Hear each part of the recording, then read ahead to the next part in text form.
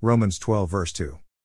Do not be conformed to this age, but be transformed by the renewing of your mind, so that you may discern what is the good, pleasing and perfect will of God. When we come to Christ, a change begins in our minds and our thinking. Everything about us has become new.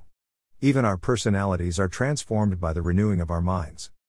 Philippians 3 verse 10, my goal is to know him in the power of his resurrection and the fellowship of his suffering, being conformed to his death.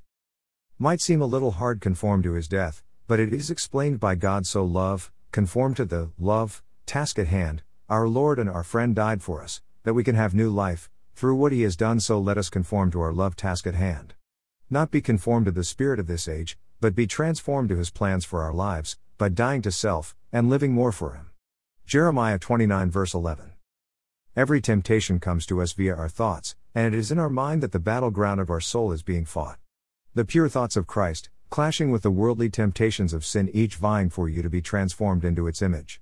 We are being transformed into Christ, into his likeness, but there is temptation to fall back into a life of unrepentant sin. Want to find the best place to start renewing your mind?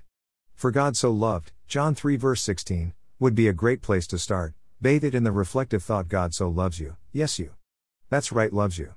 Our Lord and our friend went to the cross to prove his love for us. With this thought, transformation of our minds takes on a new, more valued approach because we are valued. There was a price paid for us.